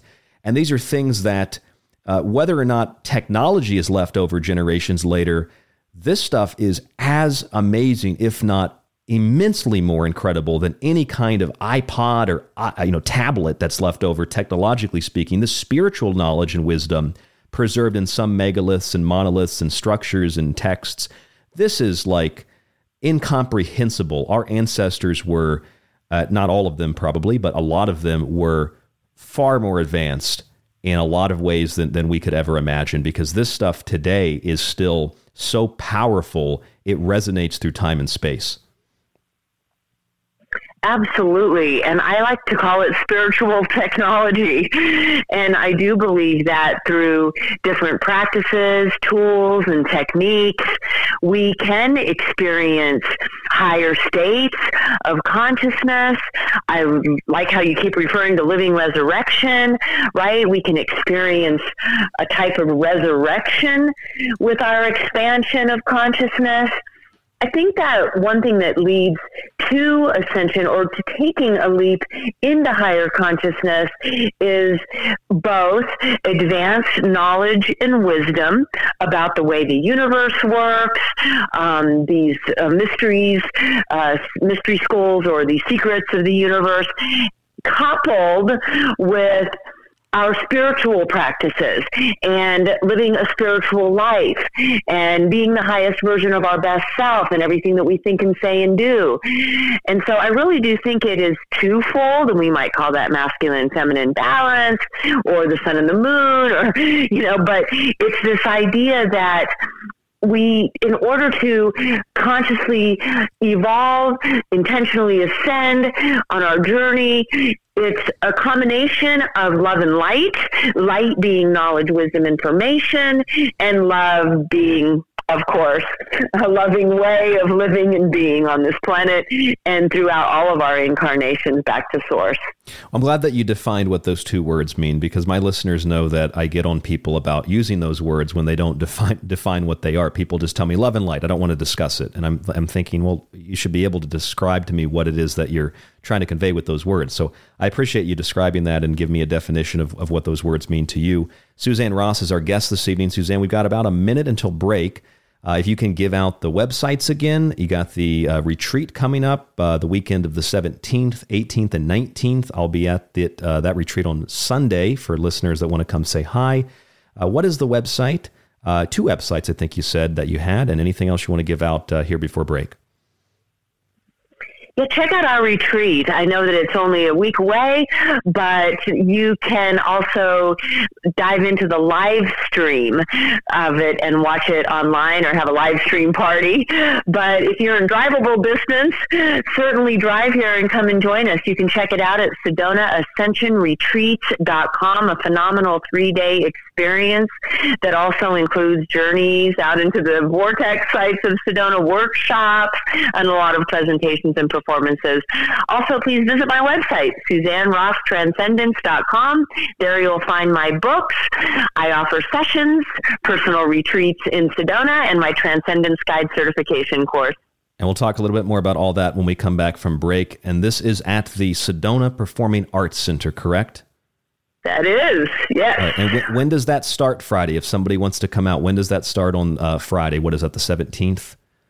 Yeah, registration starts at 8 a.m. and we dive right in at 9 a.m. All right, excellent. So that is SedonaAscensionRetreats.com. Suzzane Ross. The name is SuzzanneRoss. I'm Ryan Gable. This is The Secret Teachings. If you'd like to contact us for any reason, questions, comments, concerns, email rdgable@yahoo.com or tstradio@protonmail.com. Please check out our website, thesecretteachings.info. You can find my books. You can find our free archive. If you're already a subscriber, you can keep using the archive. That is the ad-free version. You can resubscribe or just go to aftermath.media. That's where we're moving the archive. Otherwise, for new subscribers, that's aftermath.media. And I want to thank all of you who tuned in after Ground Zero tonight to The Secret Teachings. You've stayed with us this whole time. We got another segment coming up. And of course, in the archive, wherever and whenever you may be listening around the world, thank you so much. There's more with Suzzane Ross after this. Don't go anywhere.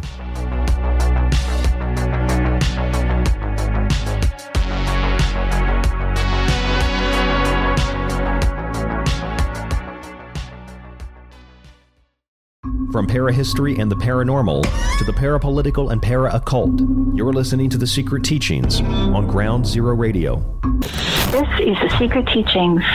If you'd like to contact the show, email Ryan at rdgable@yahoo.com or find him on Facebook at facebook.com/The Secret Teachings.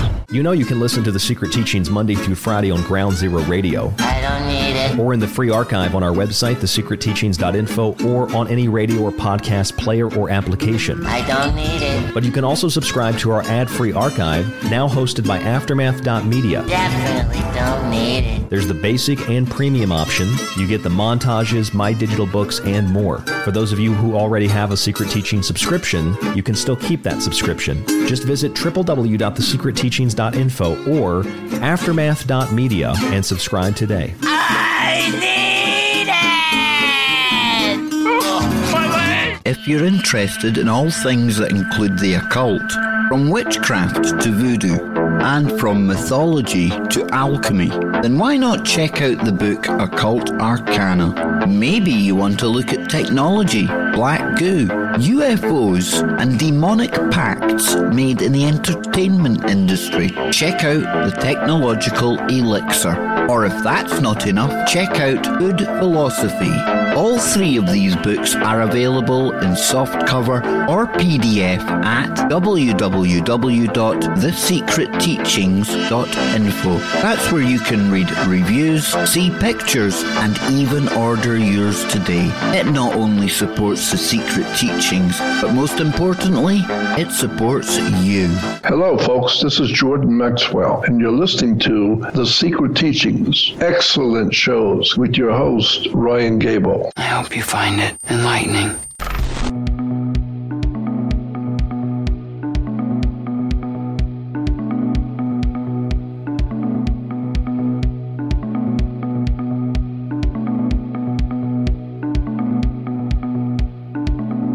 Suzzane Ross is my guest on The Secret Teachings. I'm Ryan Gable. Thank you so much for tuning in, for downloading the show, streaming the show, listening live on groundzero.radio. Whenever and wherever you're listening around the world, I really, really appreciate it.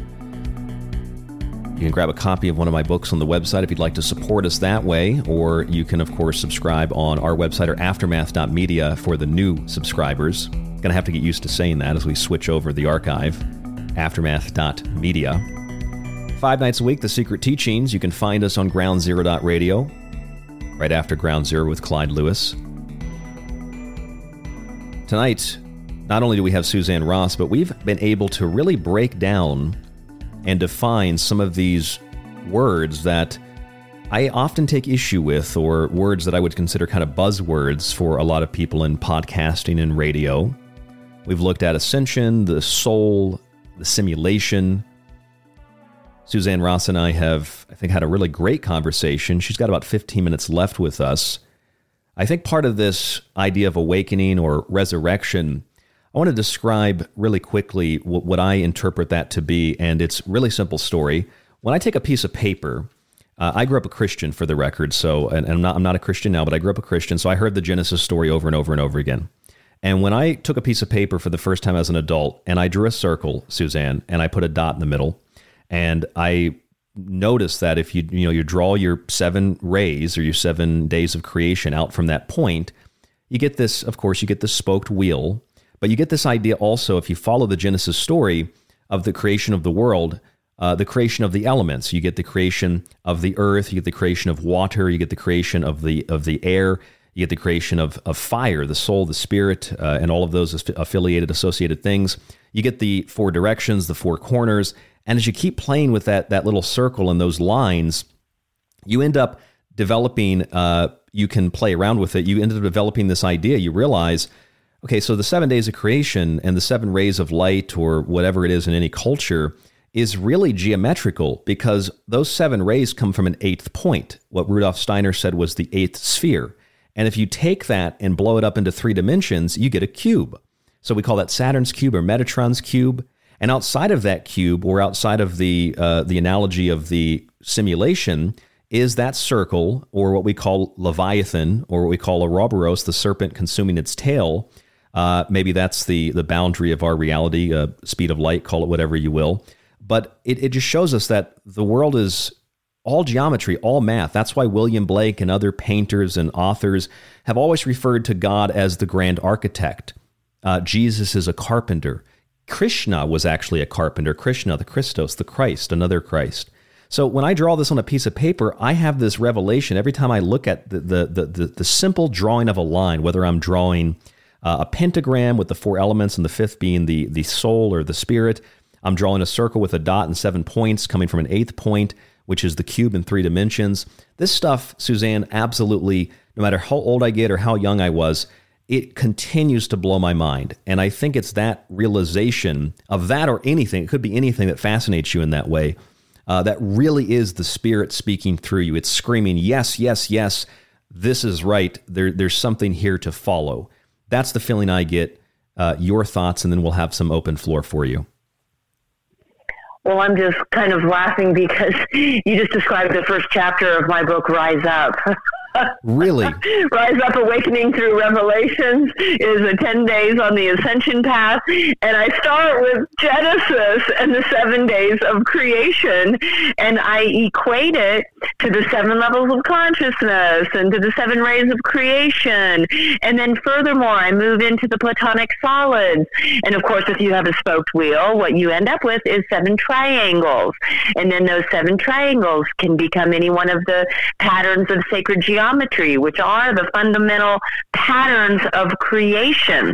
As we know, the triangle represents the divine Trinity. And then we know the smallest fundamental particle in all of creation is recognized by physicists as the tetrahedron. And each side of that smallest particle called the Planck length. And of course, Max Planck was a very famous physicist. And so these smallest particles, this triangle, which is the basis for all of the Platonic solids and ultimately all of the elements, is literally the pixel. It is the pixelation of our reality. And furthermore supports the idea of a simulation in that our reality is pixelated in bits. Okay, and so then we have quantized bits, which we know are photons, electrons, right, which make up our version of reality as well.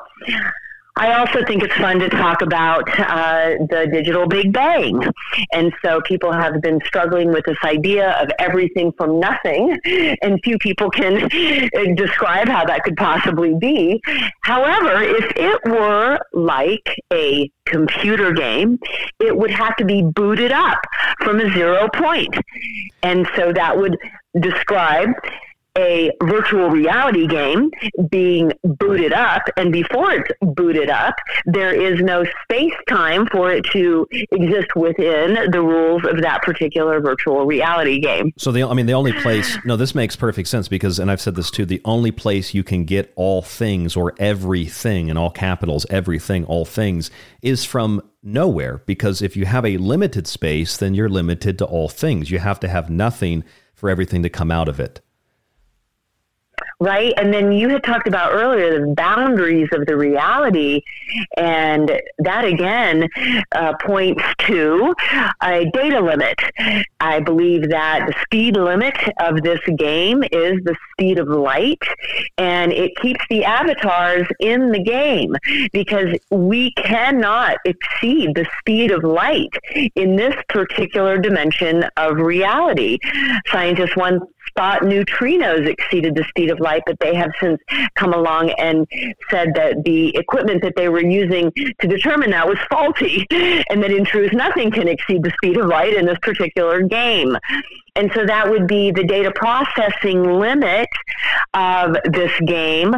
Also, some people have said there's no way all of the information in this universe could possibly be contained in any type of program. Well, it doesn't have to be, because just like a virtual reality game on a computer, it only renders what you need to see to function in that game at that moment in space-time. And so you can imagine, if you were to look around you right now, all that has to render is the limit of what you can see. So it might be the four walls in the room that you're in, but even if you go outside, you can only see so far, and then it ends, right? And so that's all the game has to render for you. We also know that as we walk through our reality, we're collapsing the waves of potential into form. And of course, this has been proven through the double slit experience and various renditions of that over time, that yes, we as the intelligent observer are collapsing the waves of potential into the particles of form. As we move through our reality, it is rendering. And there again supports this idea of a simulation. You know what's really fascinating? I just read this book on ancient sacred texts of Nihon, or Japan, and one of the things I've always been fascinated with the myth of Amaterasu, but her parents in the story, in the creation story, Izanagi no Mikoto and Izanami no Mikoto, they actually, in old Japanese, according to Japanese researchers, the name Izanagi and the name Izanami, or just Nagi and Nami, relate to particles and waves.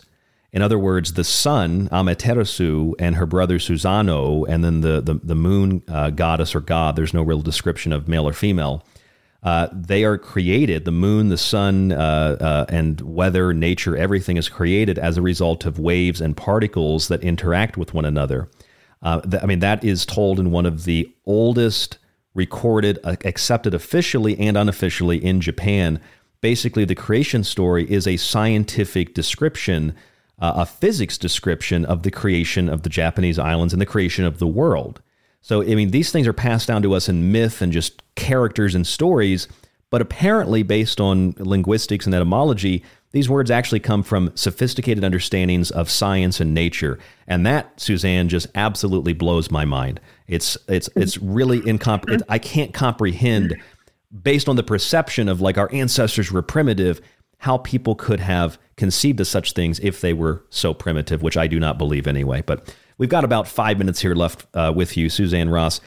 Anything else that you want to share with us, want to promote, website, etc.? And we're on your time frame for this last little bit of time, so the floor is yours until you have to go. Thank you for that.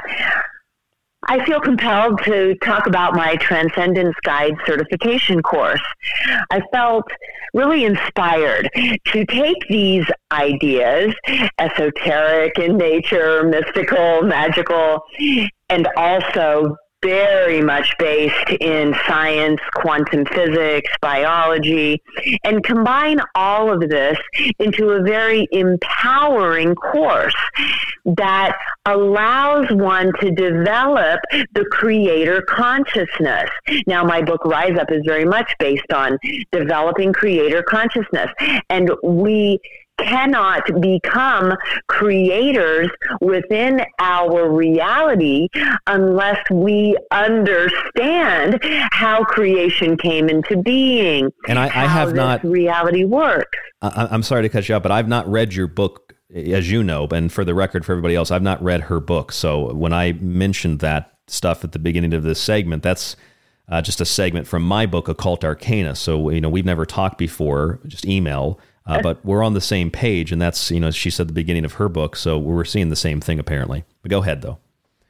Yes, and it's the fundamental truth, right, Ryan? And so that's, what we start to come up with as we compare Genesis with the 7 rays of creation, with the 7 platonic solids, and then as we expand into more complex sacred geometry, shapes, and patterns. Right now, physicists are pointing to amplituhedrons, which they are saying exists outside of space-time, thus recognizing that there is an outside of space-time that has everything to do with creating it, right? And so I like to explore all of these different aspects of the reality, from science to quantum physics, even to different spiritual belief systems and biology, in order to empower one to create effectively within their reality, right? Because we are creators. We are of and from the one infinite creator. And as we advance and evolve, we become more capable of creating within it. And so I want to empower people to develop this creator consciousness. So they literally have a hand in the reality which unfolds before them. I think one important key is to communicate with your eternal soul or source self, who is the one projecting you as an avatar with free will in the game. If you can turn around and look at the one who is looking at you, we could call it the eye of your essence, then you can start to communicate directly with the one projecting the reality through you, and then co-create the reality unfolding before you. And it's very empowering in that way. The more you know about how the universe works, the more you can create within it. And so my Transcendence Guide certification course includes videos, written material, audios, which are guided meditations, initiations, activations, sound, all with the idea of progressing you on your evolutionary path and taking you on an ascension adventure. So this is something that you offer to just assist people in the process of learning these things. Would that be accurate? That is accurate, and it's self-guided, so people can jump in at any time. They can engage in it at their convenience and progress at their own rate. And so you can just jump on my website, SuzzanneRossTranscendence.com, and click on Transcendence Guide Certification Course. Also, of course, my books are on my site. I'm the author of the Up Trilogy, which is Wake Up, Rise Up, and Lighten Up.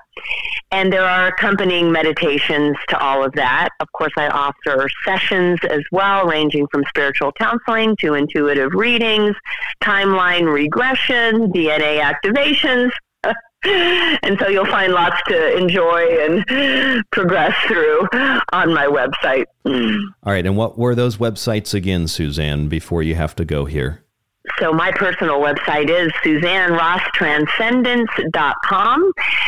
I also am the creator and founder of SciSpy.tv, merging science and spirituality. We have 8 channels and over 40 shows. That's SCISPI.tv. And then please come to Sedona and join us for our Sedona Ascension Retreat. That's SedonaAscensionRetreats.com. And you can also join us via Zoom. All right, excellent. I would like to have you back on at some point. I'm sure listeners are going to have questions they'd like me to pass on to you. So the next time we'll take some listener questions and we'll go from there. I really appreciate you coming on and also answering questions that a lot of people interpret might be, interpret as kind of hard. Like a lot of people don't want to define what it is that they're describing. I appreciate you coming on the show and doing that. Thank you so much, Suzzane Ross. It's truly been a pleasure, Ryan. I've thoroughly enjoyed every moment of our fascinating discussion. I'd love to come back on. Excellent. And I will see you at the retreat in a couple of weeks. Looking forward to it. And thanks to everyone who tuned in. Sending love and many blessings. Namaste. I will talk to you later, Suzzane. Have a wonderful evening. Bye-bye. You too. Bye-bye. All right, there goes Suzzane Ross. We've still got 12 minutes with you here on The Secret Teachings. I'm Ryan Gable. If you're just joining us, that was Suzzane Ross. I will be attending that conference. I don't know if I'm going to get there Saturday night or Sunday. A lot of people think I've got all this money. I can just do whatever I want. Actually, I got to do my show. I've got a lot of stuff going on. I can't always just jump at something, and I don't have money to go stay somewhere. So I gotta sleep in the car. We're going to camp, which camping's not bad. We're going to camp up there for a couple nights. We both, Hope and I, we both enjoy Sedona. There's that Chocola Tree restaurant They don't pay me. I wish they did. They don't pay me, though. They have a great restaurant, great atmosphere. We like to go and eat there. Hiking in Sedona is great. Not excited about the snow. It's a little colder up there than it is down here in Tucson, but we will be up there. If anybody is in Sedona or happens to be listening who happens to be going to this event, I will be there, and I will probably have, Secret Teaching shirt on or something. You probably know what I look like by now if you're a stalker or a creepy person who likes to watch me on the internet. But Sedona Ascension Retreat is at the Sedona Performing Arts Center. If you have questions, I'm sure that you do, for Suzzane, please email me and let me know what those questions are. I'm sure that when I go back and listen, I know there's one thing for sure I didn't get to ask, but I'm sure when I go back and listen, there's other things I didn't get to ask for time's sake. So if that's something that you happen to pick out, send me something, send me an email, let me know. And next time we have her on, we'll ask her some more questions. And, I really try to be accommodating, and I think that this was a really good back and forth show. We got to break down to her what ascension is, something that I'm, as you know, hypercritical of here on the Secret Teachings, especially people, like David Wilcock and people in the Secret Space Program that sell a lot of nonsensical stories and like telling people it's kind of like aliens or Jesus going to save them. I think that's dangerous, and I'm really glad that Suzzane also saw. And, I'd asked her at the beginning her view on certain things like that. And she said, just everybody's where they're at. And I asked her twice, and then we come back to it later. And she says, yeah, she sees that it can be dangerous when you kind of take it as a literal thing, because whether it's it's the simulation or it's ascension, it can be taken as a very dangerous thing when you just let it kind of permeate, and you just take that to be all that you need to do is just to believe it, and then it happens. And that's a very dangerous thing. So I'm really happy that she and I were able to see eye to eye on that. I was hoping that we would be able to. And she also was one of the first people that's agreed to come on this show who talks about things like that, because I can't get like anybody else to come on to talk about it. It's either my reputation or they don't want to answer real questions. And so that's something that I'm glad that she came on. I'm hoping other people will also come on this show who might disagree with me. And disagreement's a good thing. If we don't disagree, we become stagnant. I'm not going to, attack people. Just come on the show and we'll have a conversation. I think I'm going to pat myself on the back. I think I did pretty well tonight. And I hope that you really enjoyed the show. Still have about 9-10 minutes left. Again, I'll be at that conference. And also we have our fundraiser for Contact in the Desert. So please support us for that. Send us to that conference. Going to be a little different this year from what I understand. The people that are going to be there are going to be a lot different than who's normally there, because of that debacle years ago with Jordan Sather and all the lies he told, and the people, he said that the event hired me to ask him questions to make him look bad. Yes, Contact in the Desert hired me to ask logical, rational questions to Jordan Sather. That was the whole reason I was there. It's absolutely ludicrous. But he won't be there this year. I love conferences, although I don't want to be one of those people on the lecture circuit. I don't think anybody would really let me do that consistently anyway, because it's not my thing. But I love conferences because I like getting together with like-minded people. And although I definitely don't agree with all of the speakers at any given conference, that is a okay thing. We should be able to disagree. And if other people have an issue with that, then that's, as far as I'm concerned, that's their issue. That's not my issue. I'll be pretty forthright with you right now. The Sedona Ascension Retreat, Brad's going to be there. Brad's a cool guy. Brad's not just a cool guy. Brad's a good friend of mine, Brad Olson. There are some other people there that I'm skeptical of, like JJ and Desiree Hertog. I've had them on the show before, and they were extremely rude to me, and they were extremely rude to my callers. And I even had, I think it was, it might have been kind of both of them at the same time telling me, get control of your show because this guy's asking questions they didn't want to answer. And this was just a listener. So people like that rub me the wrong way. And some of these people I don't know. I've met Alan Steinfeld. He was a very nice guy. William Henry, Michael Jaco. think Michael Jaco is going to be coming on the show this week. I don't actually know much about Michael Jaco. He was just given to me as a guest. And then also, see, there's another guy on here I don't really trust. That's Billy Carson. I don't really trust Billy Carson with the car raffle, which I think is a scam. Pretty sure he's also been convicted of fraud, so I'm not sure how you could trust Billy Carson. But there are other good people at this conference, and I hope that you can appreciate my honesty and my objectivity of this and everything that we do here on the show. That's the whole point of the show, to try to be objective and to try. We try, can't always be perfect, but I try to bring you what I think is important intuitively in the moment, whether that's by the hour, by the segment, or by the day, by the show, by the week. And sometimes I miss things. And sometimes I'm wrong about things. And sometimes I overlook things. But my heart is pure, and I'm not trying to mislead or deceive anybody. So again, if you catch an inconsistency in the show or something you want to ask Suzzane about, just email me and I'll talk to you and pass the question on to her or whatever the case is. We have a lot coming up in the next couple of weeks. I have a paper here with all the stuff on it. So we have coming up, I think Michael Jaco is going to be with us on Monday next week. We also have Laura hold on a second. We have Laura. She's going to be the week after. So we got Michael Jaco. I think he's going to be Monday next week. We have Leo Zagami coming back on the show. We have, Brad Olson's going to join us again next week for a longer show. He just jumped on Friday. He's going to join us for a longer show. We have Derek Murphy and Michael Strange coming on this week. I think we're going to do a two-parter.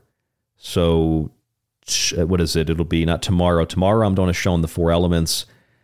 Thursday and Friday are going to be a back-to-back roundtable with Derek Murphy and Michael Strange. Then we'll have Michael Jaco on Monday, and then Leo Zagami, Brad Olson, good friends of ours. Then we're going to have, who else we got to have on the show? Oh, we're going to have Don Lester on the show next week.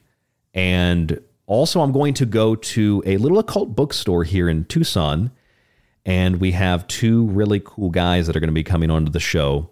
We're going to do a broadcast from their occult bookstore, which should be really fun. I'm going to try to make that a two-parter if I can squeeze another 2 hours out of them. They agreed to 2, maybe 2.5 or 3, so I'm going to try to get 4 hours so we can do back-to-back shows. That will be next week on the show. So thesecretteachings.info is our website. You can listen to the show there for free. You can also email us. You know the email. Find us on social media, all that. It's all that you probably need to know. We don't have sponsors, so you sponsor us when you buy a book or subscribe or whatever the case might be. And we are going to have Laura Lavender on the show. Mysteries Beyond is her podcast, and we're going to have her on Monday after next, I think. So we've got a lot of guests coming up, a lot of fun stuff here on The Secret Teachings. I really, really, really, really, really hope that you enjoyed tonight's show. It's a little unique, a little different than what we normally do, but I thought it was a lot of fun, and I thought we also hit on some really good points. The one thing that I really wanted to ask her was when she mentioned the Pleiadians and the alien stuff. I really wanted to see if she meant that literally or figuratively, because I have a little bit of an issue with that sometimes when we just talk about aliens as if they're standing next to us. But Suzzane was great, and you as an audience have been great. I think I've talked myself to the end of the show. Tomorrow night, as I said, we're going to talk about the 4 elements, the 4 elementals, the 5th element being the soul or the spirit. Kind of funny because I planned tomorrow's show before I even knew Suzzane was coming on, and it just kind of so happens to be what we're going to be discussing tomorrow, but in more occult detail. We're going to be really specific about the elements and what they represent, their associations, their affiliations, their elementals, the pentagram. We're going to have a really deep occult show tomorrow on The Secret Teachings, so stay tuned for that. As always, stay safe, stay informed, stay healthy. The music that you hear on the show is White Bat Audio, and we will talk to you on the next broadcast. This is one of the first times in a long time that I've ended right before the end, enough time to let the music play. I'll pat myself on the back for that again, too, because I usually go right up to the last minute. So, White Bat Audio, our ending song for tonight.